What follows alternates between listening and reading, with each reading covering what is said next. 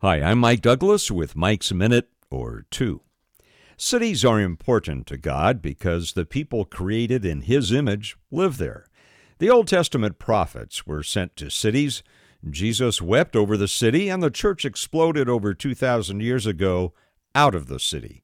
The question is, do we have the same long-term, merciful, sacrificial dedication to the city that God has?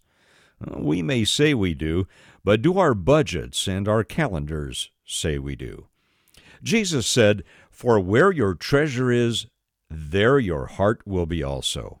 Well, if that's true for us, do the line items in our budgets reflect our commitment to serving the city? And if time is any indication, does the percentage of time we spend serving the city outside the four walls of our churches at least match the time we spend serving inside those four walls? I've come to a convicting conclusion that the measure of success in ministry is not the number of dollars and cents we take in, nor the number of people in the pews. It's not about numbers at all.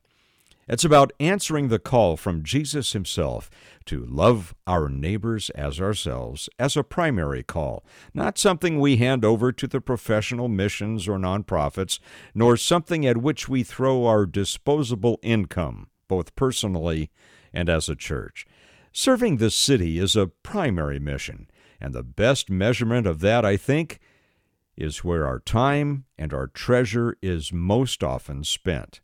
Now, how do we do that effectively, without causing harm, without being codependent, and without just making a show of it? Well, more on that next week. For Mike's Minute, I'm Mike Douglas.